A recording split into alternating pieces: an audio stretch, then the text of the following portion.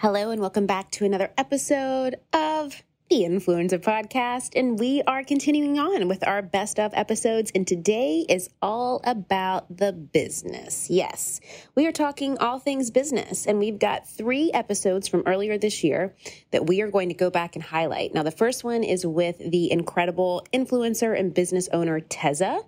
The next is the key to winning at both business and life. And then growing a team and outsourcing like a boss. So this is going to be strategy-based, team building based, support based, and product based, meaning how do you start, launch, and grow a product and sell it and make a business out of it? All right, let's get to it. Welcome to the Influencer Podcast. I'm your host, Julie Solomon, a marketing strategist, brand building expert, speaker, and New York Times bestselling publicist. This is where I take you behind the scenes with today's top influencers, industry insiders, and entrepreneurs as they share step-by-step strategies to help you turn your online dreams into a purposeful and profitable business. And I would love for you to kind of share that story because I think that it's very relatable about how a lot of us tend to, we'll launch something the first time. And if it doesn't go perfect, we're like, oh, well, that was a terrible idea, on to the next thing, without really giving it the time to kind of nurture. So I would love to kind of for you to share what your experience with that was with launching the collage kit. Absolutely. Yeah. I mean, I think the collage kit, so, that idea I knew was like a great idea. Deep down, it was like something that I could see where this product would be sold.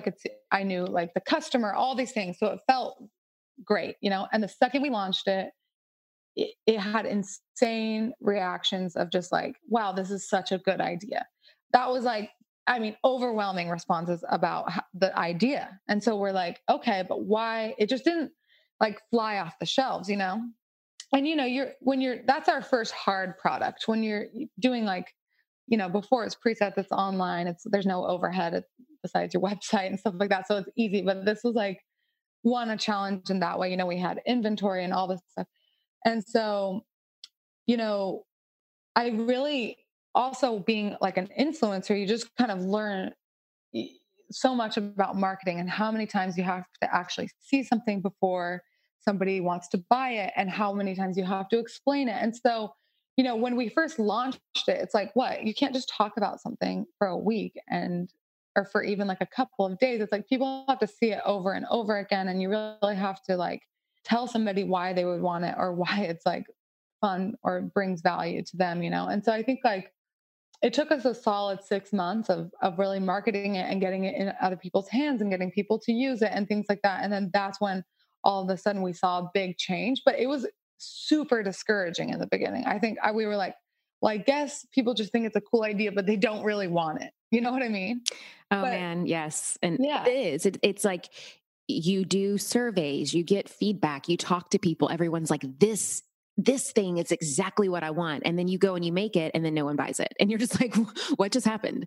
I know. And yeah, I can totally relate to that. I would love to know, what were some of this specific pivots and marketing things that you had to do during that 6-month period to really get off and going? Like you had mentioned, there's a certain amount of times that you kind of have to like smack people over the head with something before they're like, oh yeah, okay, this is for me. What were some of the things that you did that allowed you to go from not selling as many as you anticipated to actually getting into a consistent flow of selling them? So I think like one was just, it's like when you follow a brand and they're posting like their best coat every day, you're like, oh, you know what? That is the best coat and I'm going to get it. It's like, I think I just didn't realize, even if something's in a photo, it's like you actually have to speak to it and really talk about it a lot. And also, people just, for some reason to me, like things that seem obvious to you aren't always to your audience. So like people would think it was like a wallpaper or, they didn't understand how to put it up or like all these things. So really just constantly, talking about each thing. And then also, who the customer was. It's like, of course, the customer, I knew that my community wanted it and they had talked about it and we had like almost created it together in a way, but it wasn't until they started to get it and post about it and put it into their lives that I really saw something shift. And I remember somebody told me once, like, I'm going to get these numbers wrong right now, but you used to have to see something like, you know, 3 to 7 times before you would buy it. But now, because we see so much every day, I think you have to see something like 7 to 15 times, which is crazy. It's crazy. And I love that you mentioned that, because I think a lot of times people, they have this product or service that they're launching, and they're like, well, I don't want to mention it on social media every day, or I don't want to email about it multiple times because I don't want to be spammy. I don't want to annoy people. I don't want to bother people. And it's like, no, they need you to bother them. I mean, Yeah. Nordstrom doesn't say that when they're sending us 15 emails a day. No. It's like I'm the buying reason why everything. it's like the reason why these massive companies send you 15 emails a day is because they have put in the time, the work, and hundreds of thousands of dollars in research and marketing to know that consumers need to see something over and over and over and over again before they buy it. Exactly. And so I love that you mentioned that it took you 6 months to really see something that you knew your ideal customer wanted and to get her to actually buy it. And I Yeah. would love to talk a little bit more about because you've mentioned it a couple of times now about your ideal customer. One of the biggest challenges that I see for a lot of creatives that listen to this show is that they have really good ideas, really good products, really good services, but because they don't know who they're talking to, who their ideal customer is, it never takes off. And it leads to so much frustration and burnout and confusion because they're like, I just don't understand. I just don't understand. And I think a lot of times people are like, well, I have this beauty product and it's for everyone who is interested in beauty. And it's, no, it's not for everyone interested in beauty. Who is it really for? So how were you able to figure out exactly who your ideal customer was so you could really show up and serve her in a way that was sustainable and profitable? Hmm. Yeah, I think that's an interesting point because, like, I think sometimes we make a product because we love it and we think we want the customer to be somebody specific that we think, but it might not be that person. So sometimes you like put your hopes in this like basket, but then it ends up being maybe somebody else, if that makes sense. So I think that's something to like pay attention to because I learned that with other products as well. Um, but I think for us, I learned that, my overall following is a little bit older than the collage kits uh, customer. And they're definitely still a part of my following, but that once I kind of got it into the right hands, like I think we never really did gifting or things like that, but like the whole influencer marketing thing, but just we could start to see like who was actually buying it and where it was going. And so for us, it was definitely towards like the dorm room girl, right? Somebody going to college, somebody that like might already be in college and they're making a little bit of money, but not have enough money to go, they're not trying to decorate their apartment in New York City. So I think kind of like narrowing it down to even that specific person and then like marketing it exactly towards that person was really important. And something we also learned a ton about was like email marketing, and how doing newsletters and things like that, for somebody to like see it and like see it in different spaces and all of that kind of started to kind of pick up for us. And that's when we really started to hone in on our exact customer. Yeah. And I appreciate you bringing up the email list again, because that is something that I constantly talk about to people when they're like, I can't grow, or, my product isn't selling. And I'm like, well, how many emails do you send out a week? And they're like, none or one, or I don't really have an email list, or I'm not focused on that, or all of my people are on Instagram, so I don't need to worry about an email list. Mm-hmm. And it's like, no, no, no, no, no. Like Yeah, you well, I have to think email. it's so interesting about that because, like, I love to shop, obviously, but like, I never really will buy something from Instagram. It's just way too difficult, and to stay in Instagram is just like such an annoying thing. By the time I get to the checkout, it's like I might accidentally X out, and then it's gone, and blah blah blah. So, like, emailing, I think, is the most important thing because that's like when someone's sitting on their computer and they open it up and they'll actually go to the exact website, and that's usually when you see like the purchase go through, I think. And Right. especially for me as a consumer, like that's when I actually buy something. So I think it's like almost a platform in itself that people feel like is outdated, even though we're all on email every day. But like, I think that's a really important platform. And there's so many there's so many tools you can use that I think are more specific than just like running an ad on Instagram. Yes. So, Agreed. Well, and it's for your email list. I mean, those are people who have organically, like they want to be on your email list. They've signed up, they've raised their hand, or and they've said, like purchased from you before. Yeah. Like, right. so they're just so many. Yeah. They're going to be a much warmer audience, and your click rates, your open rates, which is essentially similar to what an engagement rate would be on Instagram, is way higher. Right. Yeah. 20, 30%, versus 3 on Instagram. Yeah. My friends, have you ever thought that you have done the hard part? You have started your business and you have taken that leap from belief into really stepping out and claiming a vision for yourself. But you know that if you want to make money doing what you love, you need other support. You need to grow. You need to scale. You need a marketing strategy. You need a lot of this stuff. Now, of course, I talk so much about these things, right? Like how to identify your target audience, where to find them, which marketing channels to focus on, so you're really making the most out of your budget. And of course, how to use things like data to set goals. But there's another great podcast that I love out there that also talks about this stuff, and it's called This is Small Business. This is Small Business, an original podcast from Amazon, answers so many of these kinds of questions. Whether you're dreaming of starting your business or you're looking to take a part-time side hustle full-time, or maybe you're a few years in and you're ready to scale. This is Small Business is going to give you the practical tips that you can start using today. And I know that if you love these topics on my podcast, you're going to love them on this one too. Make sure to follow This is Small Business on Apple Podcasts or Spotify so you don't miss these fantastic episodes. And a big thanks to This is Small Business for sponsoring the show. So how do you, I don't know if measure is the right word, but that is the first word that came up. So I said it. How do you measure that or streamline that in a way that brings that balance to that overwhelmed yet awesome leader?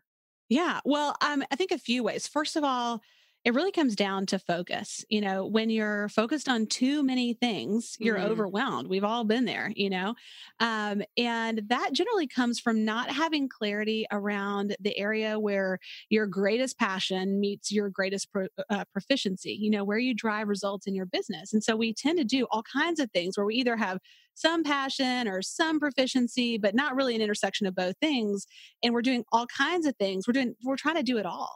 And there's just no way to do that. But when you get really clear and focused on where you add the most value in your business and where your passion is, then you can narrow your focus to just a handful of things and kind of like eliminate, automate, or delegate the rest. And I think that's really what we show people how to do. And you show people how to do this, through the planner, of course, which we're going to be talking about today, that I love and I actually use myself, and I actually give it to my COO and our content manager and our customer support manager. But then also through the coaching program. And then I'm sure, through the podcast. It's all synergistically happening there. That's but right. If we could kind of workshop style, walk me through this. If I was someone that came into your world and I was like, Megan, I am that woman. I am successful. I am overwhelmed. I've got, 4 or 5 different revenue streams that are running the business. Sure. I've got the employees, the this, the that, or even if you're just starting out, I've got all these ideas, on top of having the husband and the wife and the dog and the cat and the life and all of those other things. What is kind of that step-by-step system to at least start clearing out the clutter so you can take action instead of just thinking about it all day? Absolutely. Well, okay. Step number 1, you talked about the full focus planner. And that's where I would point people as kind of ground zero. If you are overwhelmed today, getting your hands on the system and the full focus planner is really going to help you, because what it does, instead of being a method to help you get more done, it's really a system that's going to help you get the right things done. The things that are going to move the needle on your most important projects and goals. So it was going to help you get clear on what are the 3 goals that you need to be focusing on this quarter, not the 12 goals, but the 3, because you can only focus on so many things and really make progress at a time before it gets overwhelming. Right. Then there's going to be a connection between those 3 quarterly goals. And those are part of course, a list of annual goals, which we recommend you don't have more than 12 of those. but then those are going to be connected to the outcomes that you need to achieve on a weekly basis. And again, we're going to recommend that you only identify 3 of those. Like if you only accomplish 3 things this week, what would you have to get done to make major progress on your most important goals and projects?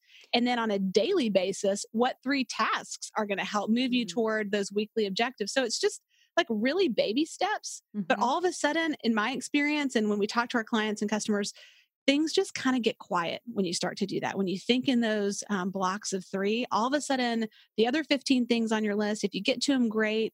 If you don't, it's not going to keep you up at night. You know you've accomplished the most important things. And I want to kind of dive deeper into that and what you said about goals, because the thing that I see happen a lot of times with our listeners, with my students, with the women in my community, is that they will even get hung up on whether it's that I'm afraid to make a mistake or perfectionism or analysis paralysis or whatever you want to call it. Totally. But they'll say, okay, I've got 10 things I need to focus on. I don't want to make the wrong mistake and pick the wrong 3. Yeah. What would be your advice to someone? I mean, because sometimes I'm like, just pick 3. And then you're going to figure out if it's the right ones or not. That's right. But is there any other kind of insight that you may have on that with, okay, I may have 10 million things that I have to do, but these are the 3 things I'm going to go full force on, and why?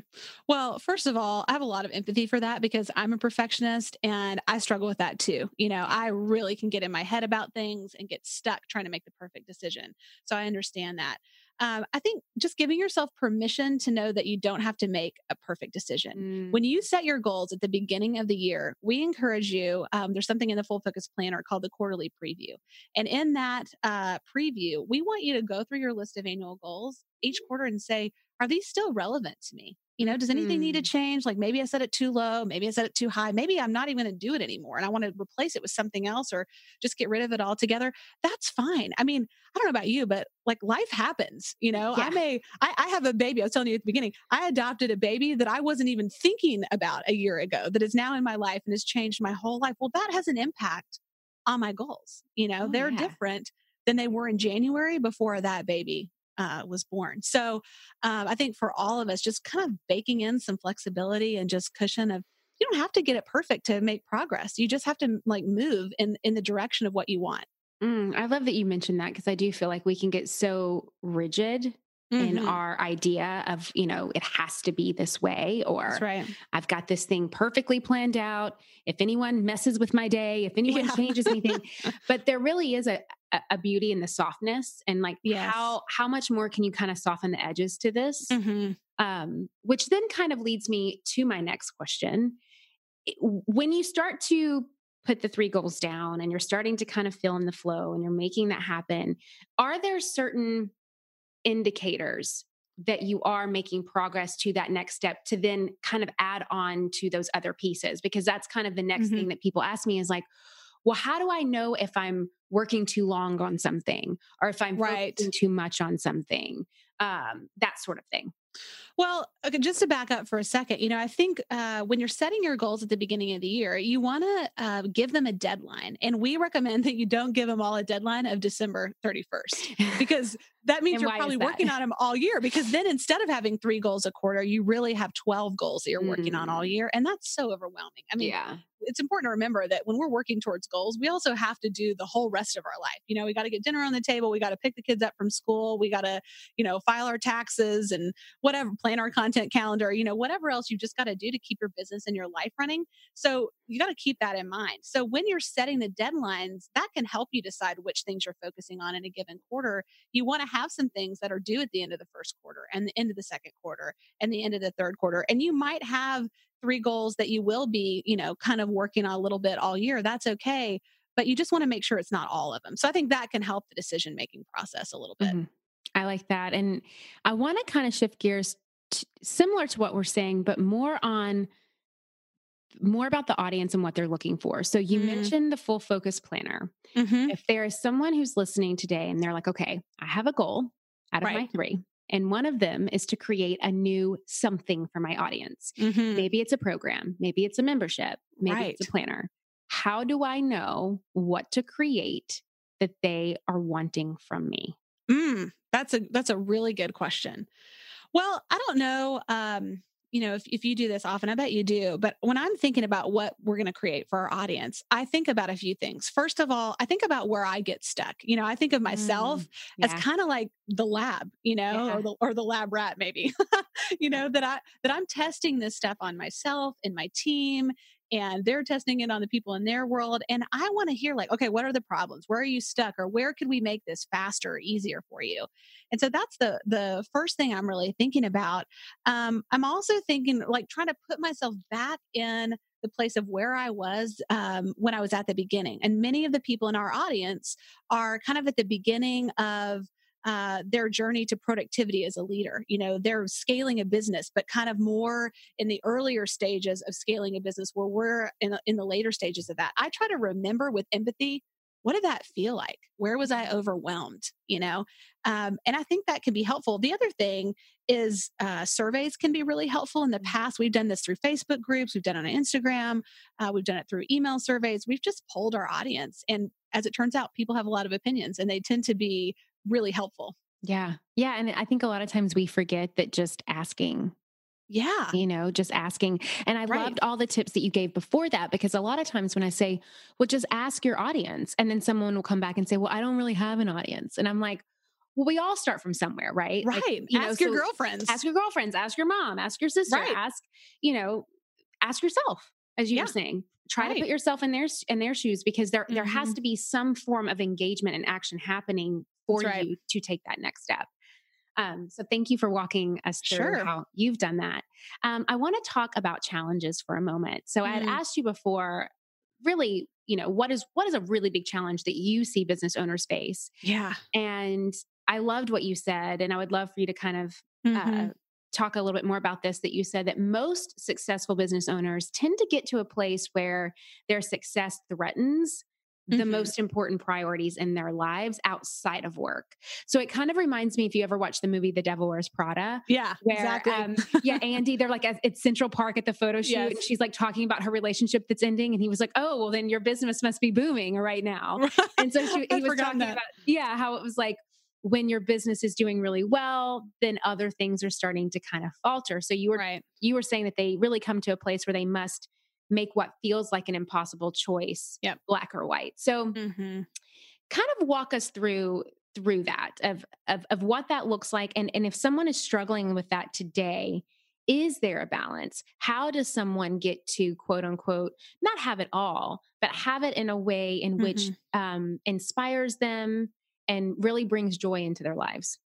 Yeah, I think that's such a good question, and such an important question, because all along in this journey, we are building a life that hopefully we want when we get there. And if we're not thinking about that at the beginning, you can end up with a lot of success, but not a life that you really want. I kind of had this moment of decision myself when, as I said earlier, I'd been working with my dad for a while, and my responsibilities kept growing. And eventually he came to me and he said, I want you to become our chief operating officer. And I knew that traditionally, I mean, that's like a lot of travel and a lot of time in the office and all that. And I just thought, there's no way with these boys that we had just adopted who had some special needs, there was no way I could say yes to that, and I was going to have to choose what was good for my family over my professional potential. And I happened to go to this event and hear a woman speak. She was like 15 years ahead of me in her career. She was a very successful CEO.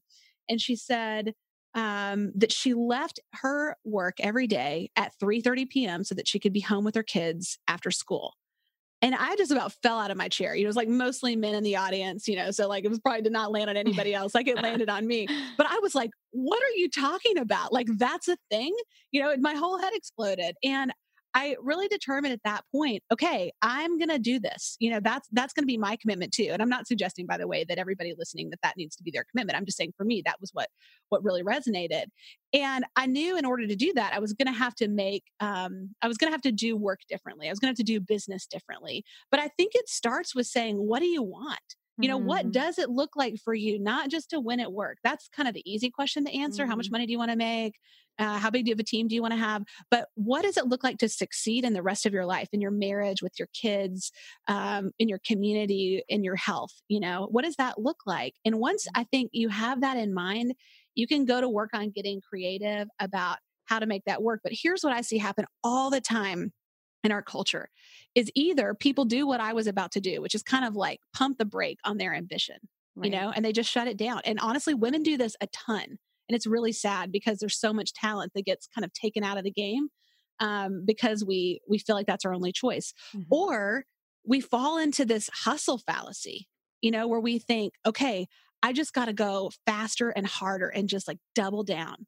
And that equals burnout. And that's where you end up losing your marriage, or you're distant from your kids, or you get sick. Like, you just can't sustain it. Mm-hmm. Yeah. And I think that actually, in a lot of ways, can keep us small too. Exactly. People use that as an excuse. It's like, well, how is that serving you by doing that? Right. Like, is it allowing for this thing that you've made up and told yourself, be true? It's like, how is that really kind of keeping you constricted and small? And kind of in either scenario. I mean, I think, whether you kind of opt out or you go so in that you sacrifice other parts of your life, in either way, you're losing something that's core to who you are that's really valuable. Yeah.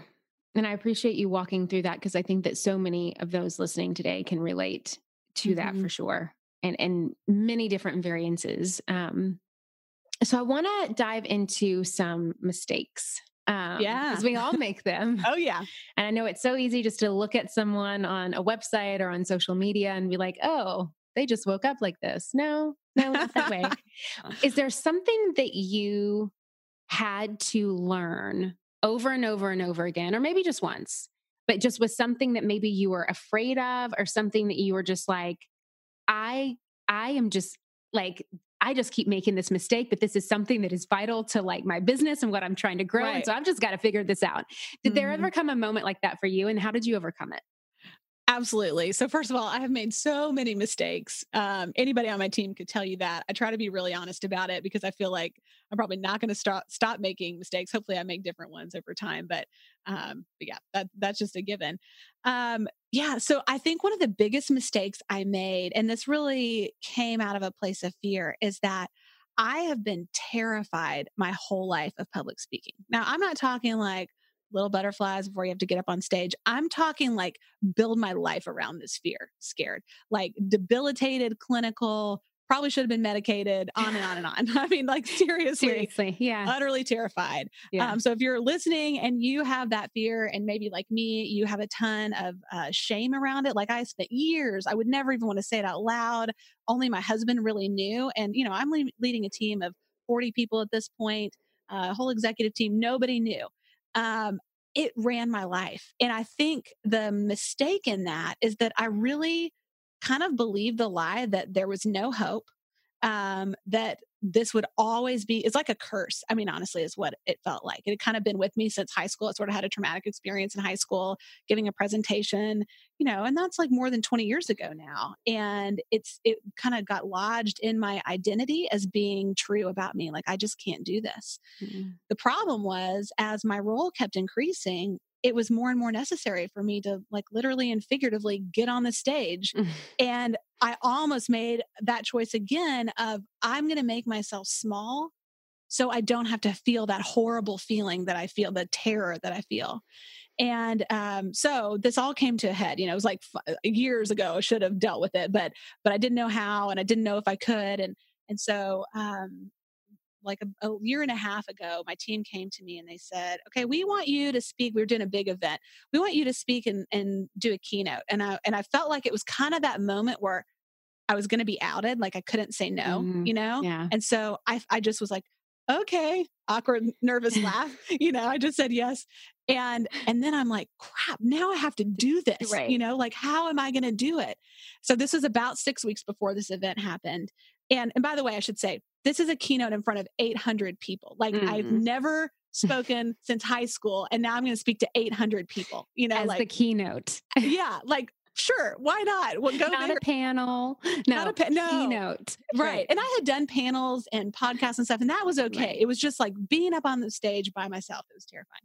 So I said yes. 6 weeks to go. I got to prepare. I hired a speech coach. I talked to an anxiety doctor. I mean, I was doing like affirmations. I was using essential oils. I was like anything and everything that I could do. And honestly, Julie, this is the truth. It was the most miserable 6 weeks of my life getting to that point. It was torture every day. I had nightmares, all this kind of stuff. But I was like, I got to do it. Let's do or die. Right. So time comes, it's time for the speech. The day before I go do a sound check, I had a complete panic attack on the way home, like had to take medicine. It was awful, ugly cry, the whole thing. The next day I wake up, it's time to, go get hair and makeup at 5 a.m. or whatever. It's time to give the speech. It went perfectly. Like could not have gone any better. It was like the fear and the power of the fear was all in the preparation. Once I got to doing it, it was actually fun. I did it again, like another 6 weeks later to 600 people is great. I've done it since. I've got 2 keynotes coming up next week that I'm doing. And it's not that I don't get nervous anymore, but it's like not debilitating, Right. And what that means, I think the lesson is what that means for my business is huge. My business, just like if you're listening to your business, you need to be on stage, whether that's literal or figurative. Like your story and your voice matters. And when we listen to that fear inside of us, it keeps us small and it keeps other people in our audience from having the benefit of what we have to share. Now I get to go tell the story, which is kind of great because there's probably somebody listening that feels exactly the same way. And hopefully they're encouraged. Yeah. Thank you so much for sharing that. I love that. And I can totally relate. It's crazy how there's so much goes into, it's like what we make up and tell ourselves about this thing and how terrifying it is. And totally, how, who are we to do this? And they're going to know I'm a fraud and this isn't enough. And, I should just go home and put on Netflix and eat ice cream because that feels safe and comfortable, But it's amazing that once you just kind of rip that Band-Aid off, it really does show you the power that you have. And again, it just comes from that action piece that you were like, I can't control or predict this outcome. I'm terrified, but here I am. I thought, well, I'm either going to do it or I'm going to die trying. And I think just making that commitment to do it, even before I saw how I was going to do it, I think is important because there's something about once you've made a commitment that the resources start showing up that you need, both internally and externally. And I think most of us, I certainly know this is true for me. Like I kind of want to feel courage. Like I want to feel brave before I do the brave thing. But courage is really the result of brave action, not the feeling, and I wish that wasn't the case, honestly, but it's true. It is. It's so true. It's like that idea of, I think it's a Chinese proverb that, they say that children bring their own bowl of rice, meaning that they bring their own contribution to the family and because everyone's like, oh gosh, another child. Like, am I going to have a child or am I going to have another child or we can't have another child? What were we thinking? And then it's like, but each child brings their own bowl of rice. So in this way, it's like each opportunity brings its own. That's so good. Bowl of goodness. Yeah. What else do you see? Because I'm trying to think for the person that's listening today that is like, okay, so I have this side hustle thing. I also maybe have a full-time job. I know I want to scale. I know I want to grow. And I know I need more support and help to do that, whether it's a process, a person, or a system. But what do I do and where do I go? And how do I know that I'm making the next best step? Yeah, no, that's such a good question because it's something that that's usually the first question that people ask me when we first get started. And what I recommend that people do is really take an inventory of what it is that you are responsible day to day inside of your business, whether that's your full-time job right now, or if that's on the side. When I first started my business, I was working my full-time job and I was starting to grow my project management business on the side. I was working with people who were in Australia and the time zones happened to work with when I was available. But I knew that I needed to hire someone next inside of my business. And so I did this brain dump where it's like, okay, what are all of the things that I'm doing right now? And I would rate them in 3 different ways. One was, am I skilled and experienced when it comes to this? Do I have the experience? Does this come easy to me? The second was my preference. Do I like this? Right? Because you can be really skilled at something, but you may hate it. Right. And vice versa too. It's like, oh, like I kind of like this, but then, I remember going and I loved posting blogs, but every time I would post it, that formatting would just be so terrible. It's like, oh, come on. And then I would spend like an hour and a half trying to I've already written it, just trying to format this blog post. And then the last thing I usually will rate it on is something that I talk about often with clients, which is based on how I take action. So I am a big fan of the Kolbe assessment, which is measuring how you naturally take action when it comes to the work that you do, when it comes to completing projects. Do you gather information? Do you just have an idea and go with it? Do you need to organize a system? And so I like to rate each task based on if it matches how I take action. And then from there, I can kind of give it a full number. Like you could rate each one 1 to 3 and then see, okay, what am I not good at? What don't I really like? And what am I not really great at taking action around, and circle all of those and then see, okay, who is this person? Because, in our industry, and I think it's common in any industry, actually, people wear multiple hats. We have multi-passionate people, contractors, employees.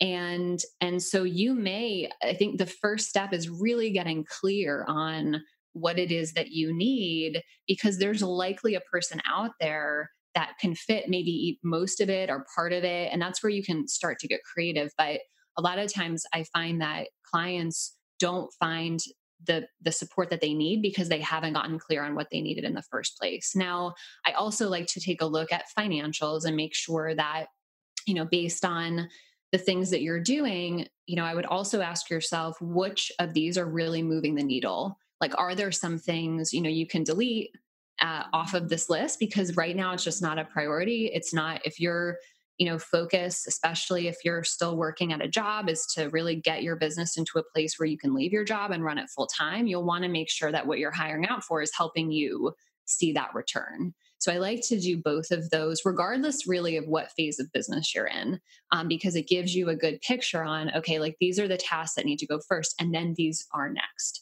And then you can also take a look at the financials and see, okay, like, where does this make sense? I would love to just delegate all of this right now, but unfortunately, we have some constraints. So where can we get creative? Yeah, I like that idea, because I think a lot of times it's like all or nothing. We either want to do all of it, or we're just like, I don't want to do any of it anymore. Yeah.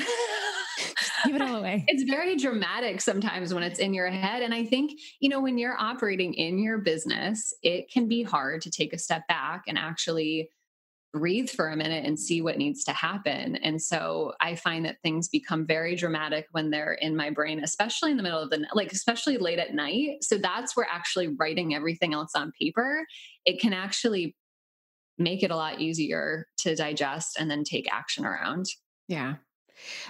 Speaking of taking action, I want to dive into that a little bit more. You mentioned the Kolbe, which I learned from you years ago. And it's now a requirement that if you work with my team, even if you're just a contractor that like may or may not pop in for random launches or whatnot, you have to, well, not that there's random launches, but you know what I mean? It's not a consistent, intentional. Right. But it's not a consistent person that we may be working with on a day-to-day basis. We make everyone take the assessment. So quick overview of what it is and why you feel so passionate about everyone listening that's an entrepreneur that is growing their business. Not only do they need to take it themselves, but then that kind of gives them an idea of where are the holes for them that they need to fill in terms of like who is the right person to get into this right seat. Yes, I love that. So the Kolbe assessment is a assessment that measures how you naturally take action. So just to back up a little bit, there are 3 parts of the mind: thinking, feeling, and doing. So thinking is cognitive. Feeling is affective. And so it's how you feel. It's your preferences. It's your wants and desires. And then you have doing, which is how you naturally go to take action. So if you think about it, the last time that you have wanted to strive or complete a project, what is it that you naturally do first? And so the different areas that Kolbe measures is fact finder, which is gathering information. And Julie, both you and I are in the fact finder realm. Oh, yes. And so you can initiate with fact finder, which means that you have a lot of energy to research and gather information and ask questions. You can accommodate, which means that you kind of like review the research and pull out what you're interested in, but you don't necessarily have as much energy to be the one doing the research. And then there's counteracting fact finder, which means you just want the bottom line. You don't have enough energy to be the one to do the research. Then we have follow through, which is how you organize information and how you design systems. And so this could be in the form of like an outline. It could be as a part of an actual system that you are designing for your company. So, project management system, email marketing system. If you initiate, you have a lot of energy to do that. If you accommodate, you have a little bit of energy, but it's probably best if somebody else does it and you maintain the system that's created. Counteracting is you like to break the systems, which is my husband, which we will talk about in a minute. Now, there are no weaknesses. It's not like strengths and weaknesses. All of these are strengths. And the reason, I mean, you can imagine somebody who likes to organize systems and somebody who likes to break systems being in a room together, and they could drive each other nuts if they didn't know that those were actually both strengths and have some strategies for how to communicate together. The third is quick start. So that is your ability to take action and handle risks. So if you initiate with quick start, your tolerance for risks is pretty high. You may have an idea, you could brainstorm all day. I see a lot of people who are in sales who are initiating quick starts. Accommodating a quick start would be, the ability to hang with the quick starts, but also understanding that things take some time and wanting to actually make sure that they're moving forward on the right things. And then we have counteracting quick starts, which really try to avoid risk and move forward with like the one thing that makes sense and not change something that's working. And the last one is implementer, which is how you handle space and tangibles. So we don't look at this as much in online business, but I see this a lot with people who build with their hands. They can build something from nothing. And I'm talking about like a dresser or a model of something. Those would be the initiating implementers. And then counteracting implementers, which is the other side of the spectrum, is more you're able to understand concepts without needing a physical thing in front of you. And so the way that you can look at this is it's like, okay, if I go to take action, what do I like to do first? Like I have some people who are like, I want to do this idea and I'm ready to move forward tomorrow. And I have gotten excited and I have wanted to take action. But if I take action too quick, I just like regret it. And it's because I initiate with Fact Finder. I need information. And then I like to organize it in a system. And then I feel comfortable taking action. So when you're looking at this for your business, you first know thyself. And that's a big thing in what I talk about and teach is use it for yourself, use it to give yourself a break. I know a lot of people, especially entrepreneurs who are not quick starts and see quick starts around them and just like get really frustrated of I'm not taking action fast enough. I should be doing this. I should be doing that. Like, it's okay. You are perfect just the way you are. And what you should try and find are people that complement your Colby. And it's okay. Usually we say that the different areas have numbers 1 through 10. And so we usually say if it's more than a 4, like the number 4 separation between someone, you could have a conflict. It's not that you can't work together. It's just you need to know that about yourself and about the other person so that you can have strategies around that.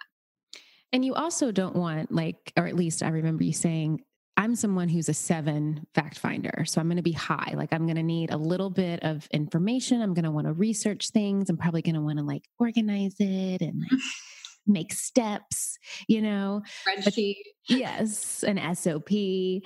But I also don't want a room full of other fact finders around because then all we're going to be doing is sitting there fact finding and then we're not going to actually implement anything. So it's kind of about finding what your high number is. And then wherever your low number is, you may need that person. Like for me, I may need a quick start on a team so I can say, these are all of my ideas. This is everything that I've researched. This is everything that I want to do. Now go do it. Yes. And actually make it happen. Absolutely. It's easy when you have more than one fact finder in the room to get into analysis paralysis where you're constantly wanting to research. Now, if, you deal with what you have, because, some people will have multiple team members where they can have different Colbys and some people might not, but that's where you can bring out outside people, or you can be aware of it. I have a team member. She's also I'm an 8 fact finder and she is too. And we'll give ourselves a time limit for how long we can talk about something. And then we need to take action and make a decision too. So it's really interesting. And the more diversity you can have, the better. And the most important thing is just be aware of it. Yeah, I love that.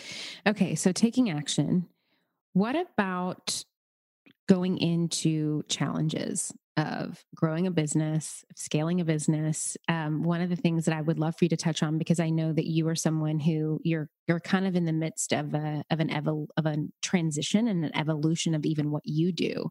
And I think that that's really inspiring for people listening, because as you mentioned before, with the multi-passions, a lot of times people feel like, well, if I start this thing, I have to stay here. Otherwise it's going to be a waste of time, money, resources, and energy.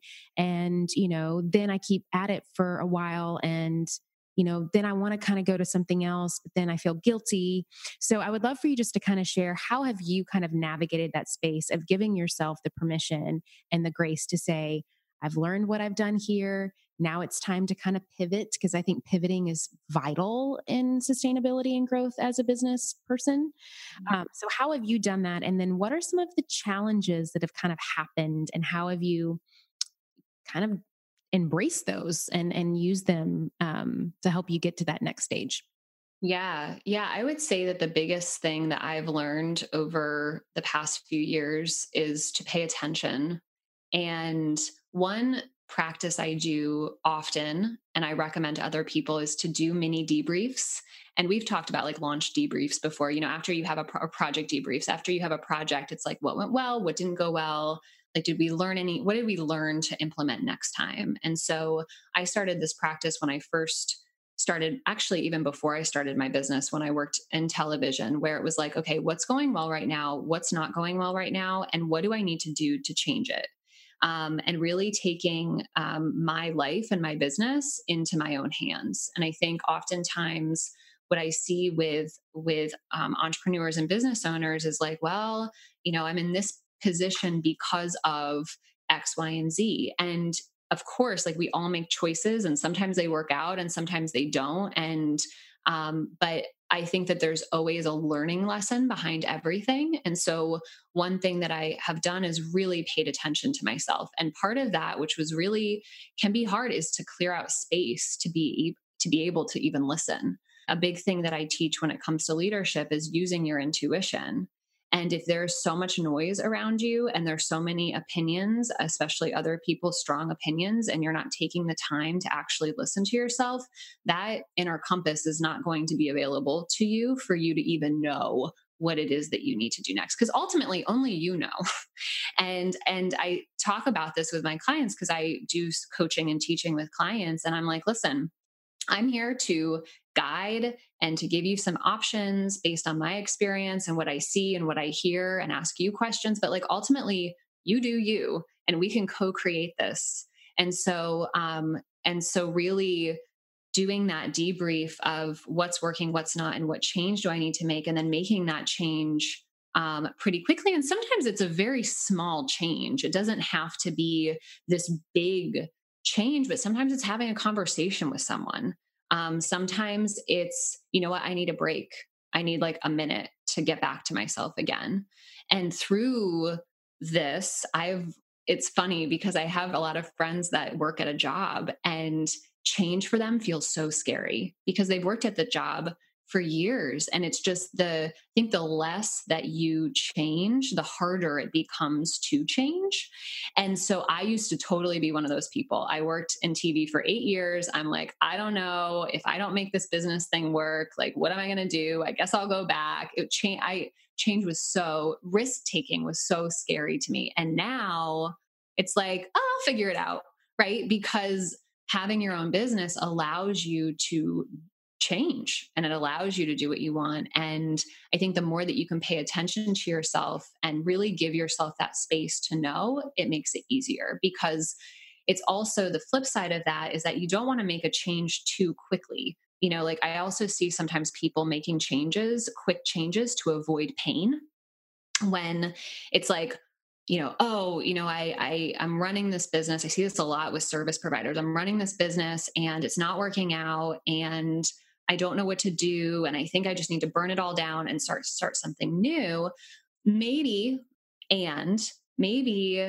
you need to take a look at like what's not working, and you need to take a look at your boundaries. And like for me, I struggled with perfectionism a lot growing up, and I knew that if I never addressed the job wasn't the problem, the perfectionism was the problem. And if I didn't address that, that would follow me no matter what I did.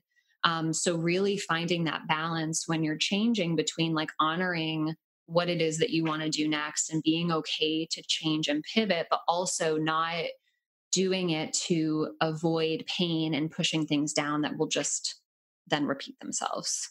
Yeah, I think a lot of times we feel like if something's uncomfortable, then it's like wrong and bad and we need to avoid it. But, I love the analogy of learning how to ride a bike was uncomfortable. Yeah. I'm sure learning how to walk was uncomfortable. I just don't remember it, Yep. Yeah. All right, that is it for today. Now, as you know, some of our best conversations actually happen after the show. So I want you to find me on Instagram, head on over to our Facebook group at the Influencer Podcast, and let me know your thoughts about today's show. All right, I will see you again, same time, same place next week.